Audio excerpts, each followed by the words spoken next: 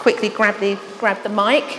Right, have you ever been scared of the dark? Yeah, right, have a quick chat, have a quick think, have a quick chat to the people around you and tell them the last time you can think of, or really thing that's stuck in your mind about a time when you were scared, a little bit scared of being in the dark. So, go.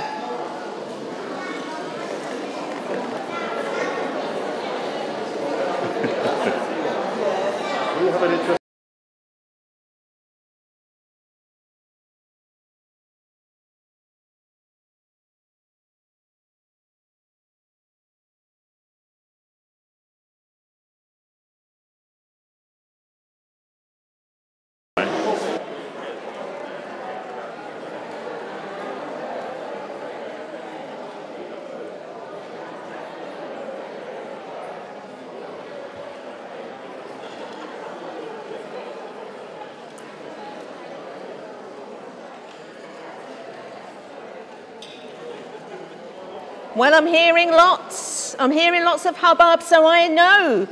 Have you ever been scared of the dark? Well, yes, of course you have. Right from being young, I can remember being a bit scared of the night time. I didn't like it when it got dark at night time. And I had this bedside lamp.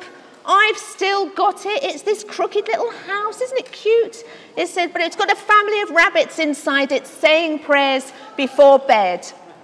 And my children used it a little bit on occasions, I have to say, but they grew out. Well, they had other things, more technological things than that. There was like these, we had these glow on the ceiling stars. I mean, parents, I'm looking at you. Do you remember? Have you got any of these projectors that project the universe around the room? There's all these things that help us in darkness. Another occasion I can remember was being a little bit fearful of the darkness was when we went to Disney. Now put your hand up if you've ever been on the roller coaster ride, epically known as Space Mountain. Oh yes, I know, a roller coaster that is in the dark. Yes. But why? Why would we do that to ourselves? I know, yes, it's a bit of a thrill on the senses, but you don't want to see the photo of me on that ride, if I'm completely honest. Darkness. And then just last winter, I was cooking dinner when we had a power cut. And put your hand up if that was something that you'd experienced. Yeah, well, it didn't come with the clunk of a light bulb going. Do you know it's one of those? It was completely silent. So all the lights on the street had gone out too. We had no idea when it was going to come back. It was going to be a few hours, the power company said. It said, so the candles came out and we conserved all the heat in the house as much as possible, not knowing how long it was going to go on for. We were all a little bit fearful. Darkness.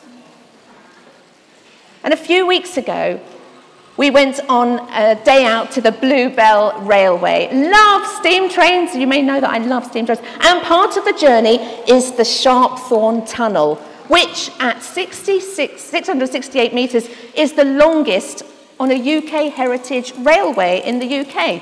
Now, I think the children are trying to compete with that record over here. Have you reached 668 metres yet? No, it's coming. Is it coming along? It's coming along, David. Is it good? That's right. They're building that tunnel now. That's excellent. Now I think the lights came on, but we were very excited. We knew this tunnel was coming. We were very excited. The lights came on in the carriage, so you know it's coming.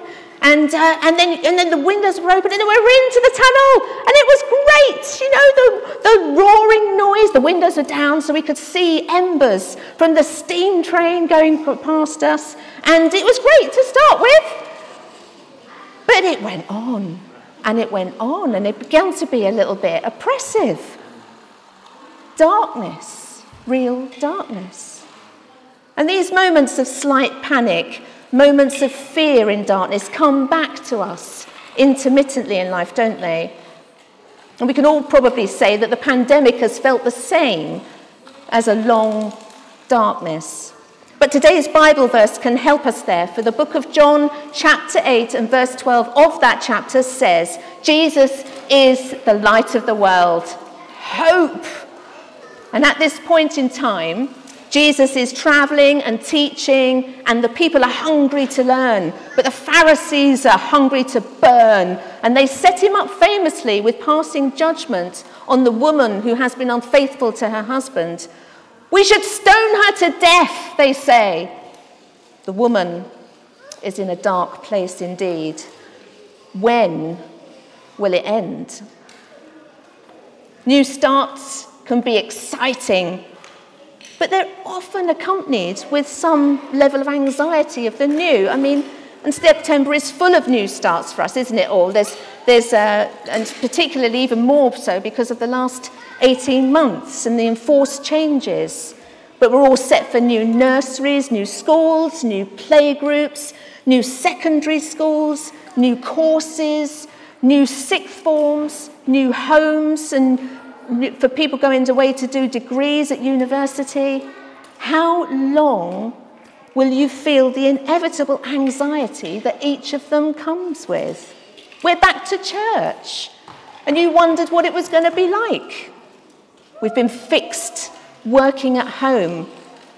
We're going back into offices and workplaces some days. Change that can be cause for some anxiety, and with it comes the use of public transport again. Will it be like it was before? Will I get used to it?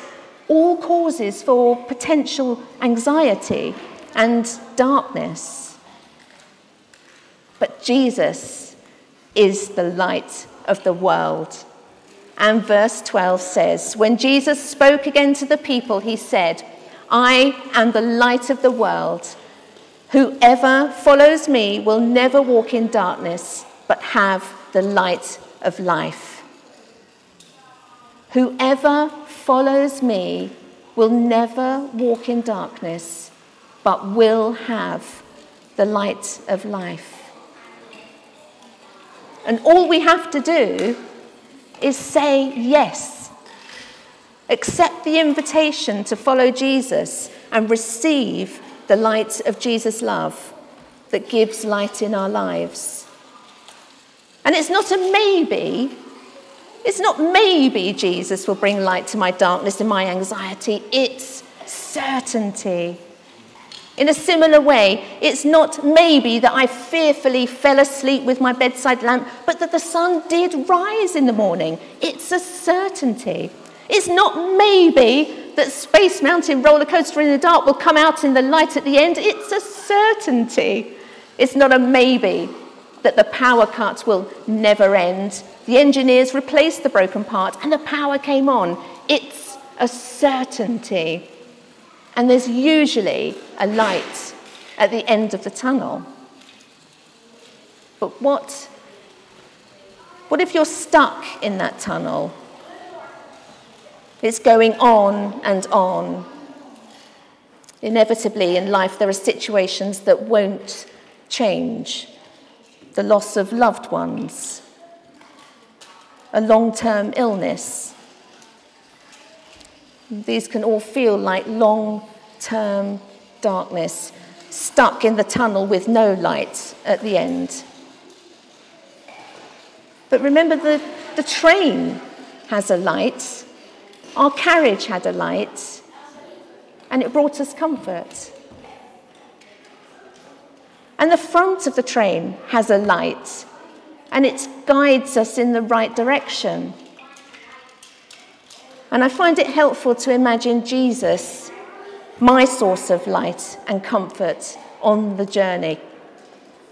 And we can trust he is the light on the engine, showing the way forward. And in these times of darkness, it's time to give it to Jesus. Follow Jesus. Jesus is the light with us on the journey. And we need to remember as well, it's not a maybe that he's there. It's a certainty. And with that, we can live through any darkness that life will inevitably throw at us.